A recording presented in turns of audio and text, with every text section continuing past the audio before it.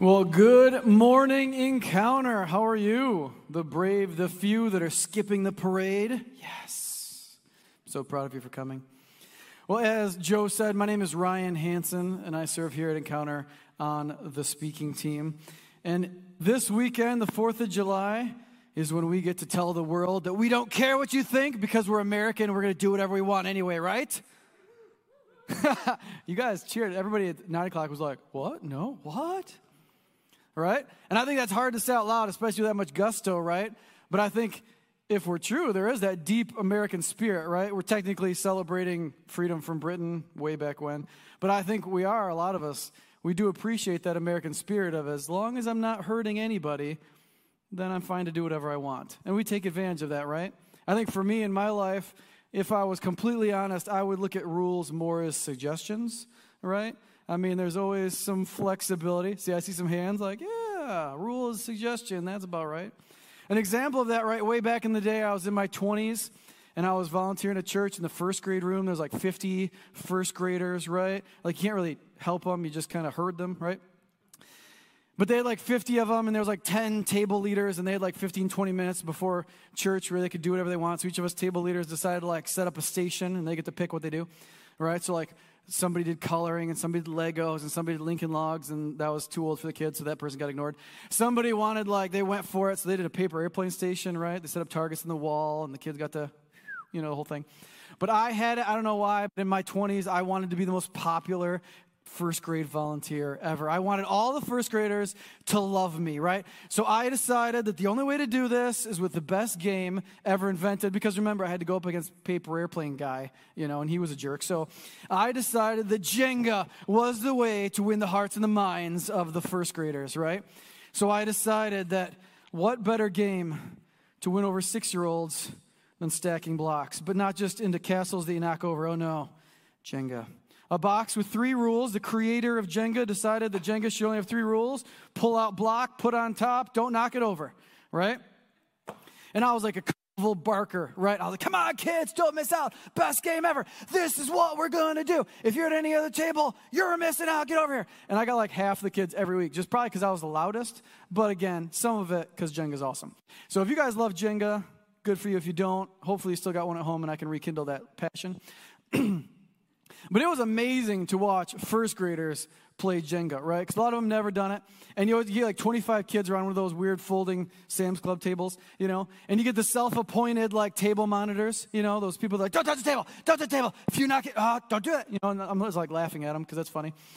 But then you get the kids when it's their turn and they're like so careful. They're like, all right, what do we do? And they're testing every block, right? And they're testing every block, and they're really worried, and they think like the world's going to end if they knock it over, So like they finally find that one block, and they're like, everybody like collectively, they see that the person's ready to take the block out, so because they don't want to be responsible for knocking it over. It's like, and the kid puts it down, and you get 25 people all releasing their air at the same time, and it's just a thing to watch.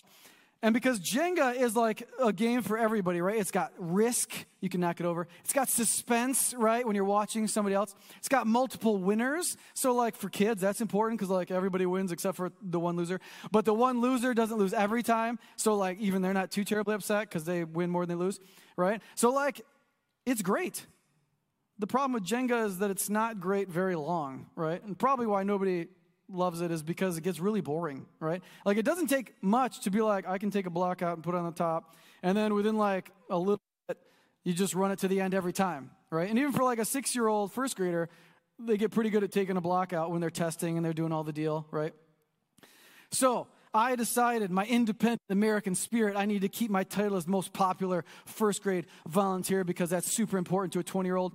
So I decided that I needed to change the rules. I need to make it more exciting because the creator was dumb, didn't know what they were doing. So I needed to fix this. So I said, kids, no testing. That is a bad rule. No testing. You just pick a block and you go for it. And you yank it out and you hope for the best. And if you knock it over, we'll laugh at you, but you'll laugh at somebody else later. So move on. So no testing. So I changed the rule. No testing. But then they figure out like the wiggle technique, right? Because first graders, they still have brains. They're not dumb. So they figure that out. And then it becomes dumb again because, so then I'm like, all right, kids, this is the deal. No testing. No, wiggling, that's weird. We're going to flick it. We're just going to flick it out. And that really got their attention because then they can hit people across the table. So that's like bonus points as long as no eyeballs are lost. Bonus points for like hurting people, right? So I was like, all right, just flick it out, And you can flick it out, and you can and I knocked that, but that's fine. And it's entertaining. So the kids, they got little tiny fingers, so they're really good at it. My little sausages end up knocking too much. But that was fine. And they got really good at flicking it, and it was a great time, and it lasted for most of the year until it got boring. And then we had to change the rules again. And then I said, all right, no test, no flicking. You got to grab 3. So you got to grab a group of 3, fast and flat. You just yank it out, and the whole tower goes ka-chunk, and I do it, but, the table's wobbly. I was doing this all week at home. It was fun. Practicing for my moment of glory, but then the table's wobbly, so you can just imagine perfection, all right? Just yank it fast and flat, and you can pull a whole row out, right? And then, amazingly, first graders got good at that. So then we did 2 rows, where you can do 2 rows, and like, boom, and then that works too. So needless to say, and Bob's going to try this at home, needless to say, I had 20 to 30 world-class Jenga players by the end of first grade, and I had many confused parents who heard more about Jenga than Jesus on the car at home. So I won the battle of popularity. I lost everything else. It was a debacle, right? But I think the thing is that a lot of this is true outside of Jenga, right? Is that a lot of times in our life and in many areas, we think we can make up rules better than the Creator, right? And a lot of times, we're willing to bend, tweak, adjust the rules for our own entertainment because we don't want to wait, because whatever reason. That we end up taking that American spirit of independence. I'm not hurting anybody. I'm doing whatever I want. Whoever made the rules is dumb. I'm doing whatever. We take that a little too far. And a lot of times, that independent spirit ends up leading down a path of a sin. And I'm talking like Old Testament defined sin, like missing the mark, right? Like if the creator of darts wanted bullseye to be the mark, then like anything other than a bullseye is a sin, right? To miss the mark. Or like more religiously, like anything outside of God's desire for your life is missing the mark, is a sin, right? And I think the independent spirit can sometimes, if not guarded, lead us down adjacent paths. And that's the question that I want to answer today, because maybe we've given into this, right? Maybe we've given into the idea that like lying is okay, right? It's one of God's top 10 commandments, but it's easy to write off the Old Testament, right? Maybe like you buy into the fact that like lies, I've heard, are the lubricant of awkward conversations, right? If you're in a conversation you want to be out of, you're just like, and it's time to be anywhere but here, I got to go, right? Or you just tell your white lie and you move on. And maybe you bought in that that's okay. Maybe you bought in to the fact that winning, or the idea that winning is the most important thing. So be it sports, be it your job, be it whatever, you're willing to cut corners and cheat to get ahead. And it's like, as long as I don't get caught, right? I just drove to South Dakota. My wife did a lot of driving, but when I drove, I was usually a little bit over, right? Maybe you've bought into the idea that purity before marriage is an outdated concept. Or that marriage as a till death do us part covenant is an outdated concept. Or I talked to some people, not generalizing all of Canada, but I spoke to some people in Quebec, and they weren't wearing wedding rings, and I asked them about it. And I said, what's the deal? I don't see any wedding rings in all of Quebec, and I've been here for a week. And the guy's like, we just don't get married. It costs more in taxes. So we just wrote it off. And maybe you've written off that marriage is just, half of them in a divorce, why get married in the first place, and you just wrote it off. Maybe you've changed the rules in other ways in your life that you think help you right now, but are technically not what God teaches in the Bible. And today I want to answer the question of, is our independent drive, especially this weekend, a good thing, a God-honoring thing? Can it be? Should it be? Or is it something that we need to be careful of? And I want to do that 2 different ways. I want to look at 2 Old Testament kings, and I want to compare and contrast how they ran their kingdoms, right? So I want to look at both of them faced significant opposition from outside kingdoms during their rule, and both of them handled it very differently. So the first king I want to look at, I'll try not to knock my Jenga tower over, that'd be embarrassing, is in 1 Samuel 13. So feel free to flip to it in the Bible, or it'll be up on the screen. But the first king I want to talk about is Saul, right? And during Saul's rule, he was, a little background, the first king of Israel. He was the king that the people wanted, but God told him not to, but God gave him anyway. He was the first king, and right before 1 Samuel 13, where we're going to look, he just won a big battle, right? He was fighting the Philistines. He took back the city of Geba, which is a big deal because it was one of those Aaronic priesthood cities, right, where all the Israel priests lived, so that was like a big win. He spread the news through all of Israel. Hey, we just took this big victory, blah, blah, blah. And he did his we need you kind of thing to get more people to sign up for the army.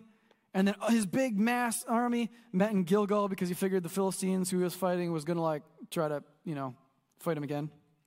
So that's where we pick it up in Samuel 13:7, 1 Samuel 13:7, where Saul's got this big army. He just came off a victory. And now 1 Samuel 13:7 through 9 says this. Saul remained in Gilgal. All the troops were with him, quaking with fear. He waited the 7 days, the time set by Samuel. But Samuel did not come to Gilgal, and Saul's men began to scatter. So he said, bring me the burnt offering and the fellowship offering. And Saul offered up the burnt offerings.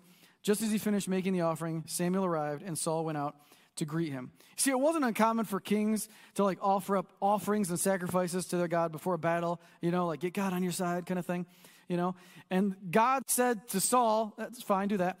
But wait 7 days, and Israel's prophet Samuel will do the offering for you. So just wait.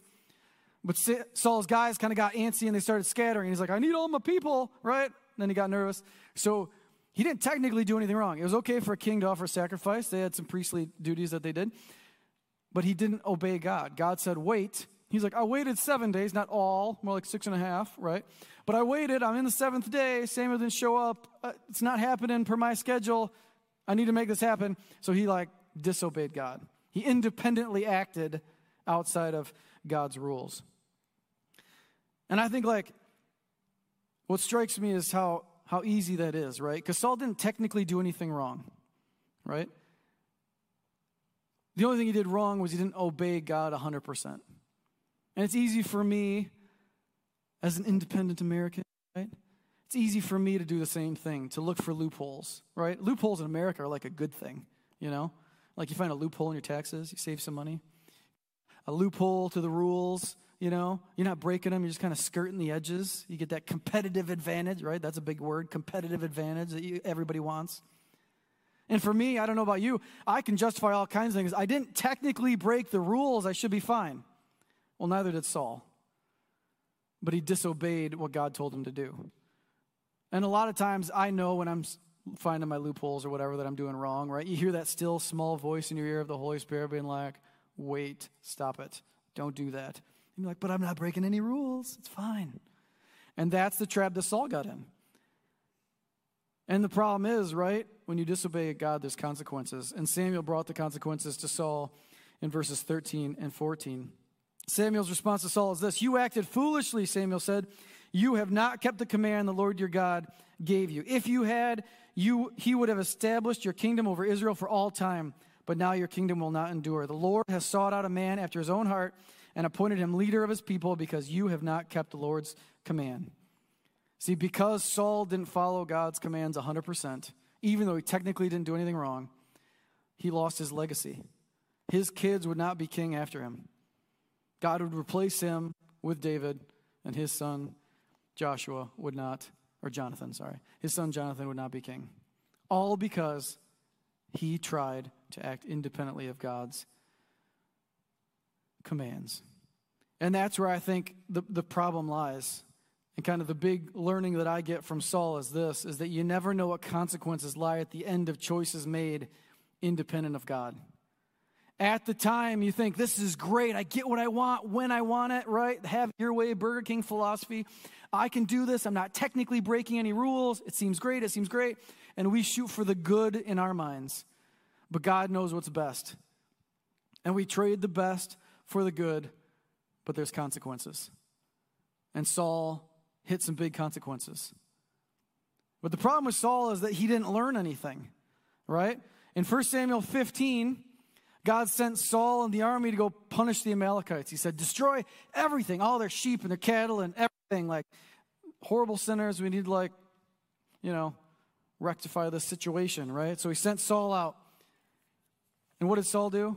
Well, he thought it'd be better if he kept the king alive, if he kept the best of the flocks alive, to sacrifice to God later, obviously. And we'll give him the benefit of the doubt, and maybe he had the best intentions. But Samuel had this response for him In chapter 15, verse 22, Samuel says this. But Samuel replied, does the Lord delight in burnt offerings and sacrifices as much as in obeying the voice of the Lord? To obey is better than a sacrifice, and to heed is better than the fat of rams. Even with the best intentions, when Saul's like, I'm doing this for God, he's like, but you're not listening, right? You're not listening to what God actually wants. You're giving him what you think he wants instead of listening to what he actually wants. And how many times are we guilty of the same thing? Of doing what we think is best, even though it's not actually. And after 2 very strong warnings from Samuel, Saul died learning nothing. 1 Samuel 28, Saul's again fighting the Philistines. He prays to God for guidance. He doesn't get an answer as fast as he wants. So then he goes across the valley to seek the advice of a medium or like a fortune teller. He says, what should I do? And she's like, it doesn't matter. Today you're going to die. And he does in that battle. Till the end, he doesn't listen to God. He doesn't technically do anything wrong along the way, but he continues to skirt the edges. He continues to do what he thinks is right instead of what God tells him is best. And I think that there's a big warning for all of us in that. Because it's easy for us to do what we think is right instead of seeking God's guidance and obeying and doing what's best. Now, the second king I want to talk about took a much different path than Saul. Hezekiah in 2 Kings 18 is described like this. Verse 3, Hezekiah says this, he, being Hezekiah, did what was right in the eyes of the Lord, just as his father David had done. He removed the high places, smashed the sacred stones, cut down the Asher poles. These were like shrines to false gods. He broke into pieces the bronze snake Moses had made for him. For up to that time, the Israelites had been burning incense to it, and they called it Nehushtan. Hezekiah trusted in the Lord, the God of Israel. There was no one like him among all the kings of Judah, either before him or after him. He held fast to the Lord and did not cease to follow him. He kept the commands of the Lord had given to Moses. Now, how great would that be, right? He's like, he is the best king you've ever had, you ever will have. David's the king after my own heart, but this guy actually did it right. But we learned even Hezekiah had an independent streak in him, right? If we flip for a little context, right, the Assyrians were the kingdom going after Judah at this time, right? Israel had been split in half, Israel at the top, Judah at the bottom, right? Hezekiah was king of Judah. Assyria was attacking him. And Hezekiah kind of built an alliance of kingdoms around to try to push him back and push him back. But in 701, the alliance broke. Sennacherib, the king of Assyria, got sick of it. He went down into Judah. He captured all of the fortified cities except for Jerusalem. And in 701, he decided it was time to take Jerusalem. So Hezekiah's answer to the pressure of Assyria was this. In verse 14, 18:14, it says this. So Hezekiah, king of Judah, sent this message to the king of Assyria and Lachish. I have done wrong. Withdraw from me, and I'll pay whatever you demand of me. The king of Assyria extracted from Hezekiah, king of Judah, 300 talents of silver. A talent, 75 pounds. So 375-pound blocks of silver. It's about $11 million in today's money. And 30 talents of gold, about $65 million in today's money. So like he took $75 million from him. So Hezekiah gave him all the silver that was found in the temple of the Lord and all the treasuries of the royal palace. At this time, Hezekiah of Judah stripped off the gold from which had covered the doors and the doorposts of the temple of the Lord and gave it to the king of Assyria. So Hezekiah is getting pressure from Assyria. They're going to attack Jerusalem. Instead of seeking God's guidance, instead of doing anything, he says, I'll fix this. He went to Amazon, bought a self-help book. How do you fix yourself? How do you save your city? Pay him, right? Everything can be fixed with money, right? So he paid him everything they had, all the silver, all the gold. But unfortunately for Hezekiah, right, paying Assyria is kind of like donating blood, right? Once you give once, they keep coming back, right? You got to like program into your phone Michigan blood so that you kind of get a warning so you don't get caught off guard. You know, that was what I did. I wouldn't recommend it, but you end up ignoring a lot of phone calls. But Assyria came back and they wanted more. But this time, this is where Hezekiah was different than Saul. Hezekiah learned his lesson, right? So in 2 Kings 19, 1 and 2, this is Hezekiah's response to the Assyrians' second approach on Jerusalem. So when King Hezekiah heard this, he tore his clothes, put on sackcloth, and went to the temple of the Lord. He sent Eliakim, the palace administrator, Shebna, the secretary, and the leading priests, and all the leading priests, all wearing sackcloth, to the prophet Isaiah, son of Amoz. So when approached with Sennacherib of Assyria, who was going to attack Jerusalem the second time, Hezekiah said, I can't do this by myself. I need to know what God wants me to do. I'm going to seek God's wisdom through his prophet Isaiah. I'm going to send some people to seek it out. And then what did Hezekiah do, which was smart? He waited. He didn't try to solve his own problem. He waited, and he trusted. And Isaiah sought God's guidance, got an answer, wrote Hezekiah a letter, and this is what Hezekiah did when the letter came back. Verse 14 it says, as Hezekiah received the letter from the messengers and read it, then he went to the temple of the Lord, spread it out before the Lord, and Hezekiah prayed.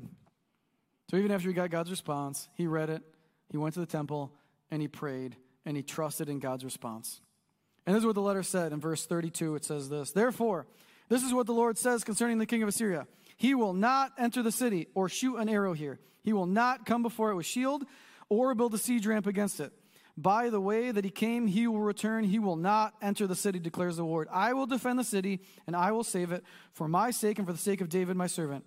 That night, an angel of the Lord went out and put to death 185,000 men in the Assyrian camp.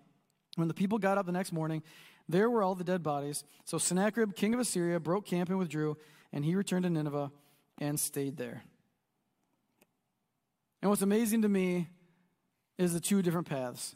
You have Saul, who continued to act independently, independent of consequences.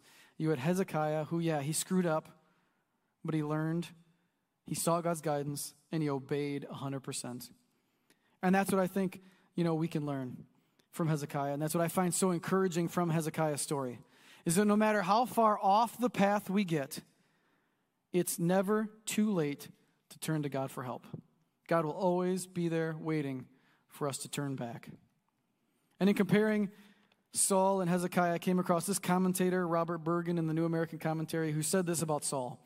He said, it is ironic and symptomatic of Saul's spiritual dullness that a king believed he could obtain the Lord's favor through an act of disobedience. No line of reasoning, however compelling, could ever justify disobedience to the Lord. And that slapped me in the face, because that's exactly what I do by trying to find loopholes, by trying to cut corners, by not technically doing anything right, but trying to pull up God's timeline to a timeline that more fits my wants. And maybe some of that resounds with you. I don't know what that still small voice in your ear is telling you. I don't know where God is convicting you in your life. But I know that God is calling us to live like Hezekiah, to repent of past sins, to turn to him first, to seek his guidance, to wait, and then to trust in his action. See, in Proverbs 3:5-6, it states this, trust in the Lord with all your heart and do not lean on your own understanding, right? That's where Saul went the wrong way. He was leaning on his own understanding. In all your ways acknowledge him, and he will make your path straight. That's where Hezekiah went right. See, in 1 Kings 19, I was reading the Bible in a year plan, and I got to 1 Kings. And this verse slapped me in the face like it never has before. 1 Kings 19:21 says this, so Elisha, he was Israel's prophet after Elijah, right? A little confusing there. When he was called to be Israel's prophet, this is Elisha's response. It says, so Elisha left him and went back. He took his yoke of oxen and slaughtered them. He burned the plowing equipment to cook the meat and gave it to the people, and they ate. Then he set out with Elijah and became a servant. And I think this is just so convicting for me, because how many times do we feel that small, still voice in our ear, and we feel a calling from God, and we tip our big toe in the pool of obedience, and we're like, well, I'm going to leave some breadcrumbs back to my old comfortable life, and it's not perfect, but it's comfortable and known and safe. And we end up leaving the escape hatch. If God, your plan doesn't work, I still got this to fall back on. But no, Elisha, he took the oxen that he used to farm. He took the plowing equipment and he slaughtered the oxen and burnt the plowing equipment, and he had nothing to go back on. He was 100% all in. Zero independence, all dependence on God's plan, not knowing what was going to come ahead. It says he burnt it all, he gave away the meat, and he moved on. Elijah, whatever you say, I'm in. And I think that's what God's calling us to. How can we be all in on God's calling in our lives? The question that comes to my mind is, what is the Holy Spirit asking me, maybe you, to burn, figuratively or literally, so you can be free to fully enter the next stage of God's plan for your life. And I don't know what that is, but you probably do. And I want to end with the best example of living a life fully dependent on God, and that's Jesus. Jesus was fully God. If anybody should be able to make choices independent and do whatever they want, it should be Jesus, because he's God, and his best is probably God's best because they're the same, right? And yet, this is what we hear in John 5:19. Jesus gave them the answer, "Very truly I tell you, the Son can do nothing by himself. He can do only what he sees the Father doing." Jesus was fully God, but he was also fully human, and to be an example for us, he lived a life fully dependent on the Father God. He didn't do anything without God's specific instruction.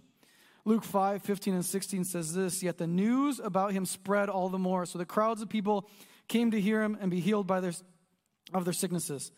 But Jesus often withdrew to lowly places and prayed." And this makes me think, how many times do we do things just for the approval of other people? Jesus had thousands of people that would follow him, and Jesus said, "No thanks. I have to pray and see what God wants me to do." Yes, healing you, teaching you is good, but what does God want? And he would withdraw from the crowds, which would be super hard to do. He'd go alone and he'd pray, and he'd seek the next step that God wanted him to take. And that's what he did. And even unto death, Jesus was fully dependent. In the Garden of Gethsemane in Matthew 26, Jesus prayed 3 times. He says, "May the cup be taken from me." Obviously, nobody wants to die. But he follows that immediately, "Yet not as I will, but as you will." He prays a second time, "My spirit is willing, but my flesh is weak." Then he follows that up with, "May your will be done." And 3 times he says, "God, if there's any other way, I don't want to die today." But he says, your plan and God's plan was to send Jesus Christ to the cross to die for our sins, to take the punishment and the consequences of all of our bad choices upon himself that day, and to offer us the free gift of salvation, not earned. And all we have to do is believe in him to accept it. And I wanted to bring a visual, right? Because I think the thing that we can learn from Jesus is that in all aspects, Jesus turned to God as a first resort, as a first thought, and not as a last resort. And that's, I think, what we're all called to. How do we turn to God as a first thought? When something comes our way, what would God want me to do? My first thought. Not what's in it for me, not how can I figure this out? What does God want me to do? And not as a last resort, as I've tried this, didn't work, I tried this, didn't work, I tried this, didn't work. All right, it's time to try getting on my knees and praying. Right? And I think that's what we're called to do. So as a visual, right? I think we need to bring this sermon full circle. We need to go back to Jenga. Because in Genesis 1 and 2, God said he created everything and it was good. But he said he created man and it was very good. And in our amazing analogy, we are the Jenga tower because it is very good. Right? But in Genesis 3, we made some bad choices and we sinned. And each block that gets removed is kind of like a sin in our life. And whereas the tower doesn't fall over right away, it leaves scars, just like sin leaves scars on us physically, maybe emotionally, definitely spiritually. But the thing that God promises that Jesus came, and in our horrible analogy, Jesus is like the box. And it says that Jesus clothes us in his righteousness. And this worked great at home. If it doesn't work here, you can just laugh at me on your way out.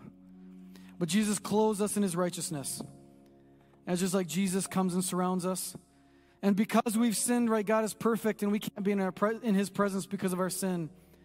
But when we accept Jesus as our Savior, it's what the church calls justification. It's when we accept the gift that Jesus gave us to take the consequences of our sins away. And Jesus clothes us in his righteousness. And all that God sees is his perfect son, Jesus. And he doesn't see our sins anymore. And a lot of people ask me, they say, but I don't feel any different after I say the prayer, after I accept Jesus as my God, as my Savior. I don't feel any different. It must not have worked. Well, justification is a point in time. But if you notice, the sins are still there. The temptation is still in your life, right? The way that God sees you may be different. But Jesus promises something different. He says, after I leave, I will send somebody else. I will send the Holy Spirit, the alignment tool. And we'll start the process that church people call sanctification, where it's a slow process that may take your entire life. But through that still small voice that you hear, maybe some their conscience, the Holy Spirit starts putting us back together. Sanctification is nothing but the process of the Holy Spirit teaching us how to be more and more like Jesus every day. And it may never be completed on this planet. It may not ever be completed on this side of death. Maybe it'll only be completed after we die, go to heaven. There'll be no more temptation left to throw us astray. But throughout our lives, we're called to be fully dependent on that still small voice, guiding us, directing us, teaching us how to live the life that God created us for and calls us to live today. See, I don't know where you're at in your journey. I don't know if maybe you've never accepted Jesus as your Savior, and today's the day to do that. Maybe it's time for you to live a life and commit to living a life fully dependent on God and His guidance. Maybe you have accepted Jesus as your Savior, but you've left some breadcrumbs, and it's time to start paying a little bit more attention to that still small voice of the Holy Spirit and start saying yes and acting on the direction that the Holy Spirit gives. To not look for loopholes, to not look for ways to cut the corners, but to listen to the Holy Spirit and just obey. See, my prayer today is that no matter where each of us are at on our journey, that God convicts us to take the next step, no matter what that is. To live a life less dependent on ourselves and live a life fully dependent on Him. Will you join me in prayer? God, this weekend as we celebrate our independence, we also want to recognize that that's not the life you create us to live. You didn't create us to live independent, but you created us to live fully dependent on you. I pray that you help us to learn from the lessons of Saul, that looking for loopholes and cutting corners is not the way that you create us to do. Even though we're not technically doing anything wrong, we are sinning by not fully listening and obeying you. I pray that you help us to live lives like Hezekiah, where we repent from the sins that we've committed. We seek you first. We wait on your response. And we faithfully act on your direction. I pray that you help us to be like Elijah, so fully committed to following you that we will figuratively or literally burn anything from our past to clear the way for your path for us moving forward. And I pray that you help us to learn from Jesus' example, not to seek the approval of the crowd, but to seek your approval by turning to you as our first thought and not as our last resort. And I pray that you make that still small voice of the Holy Spirit louder than ever in our heads. Help us to clearly hear what you want us to do and give us the conviction and the urgency to act on it without question. I pray this week that you help us to take the next step in our journey toward our relationship with you. We thank you, and it's your name that we pray. Amen.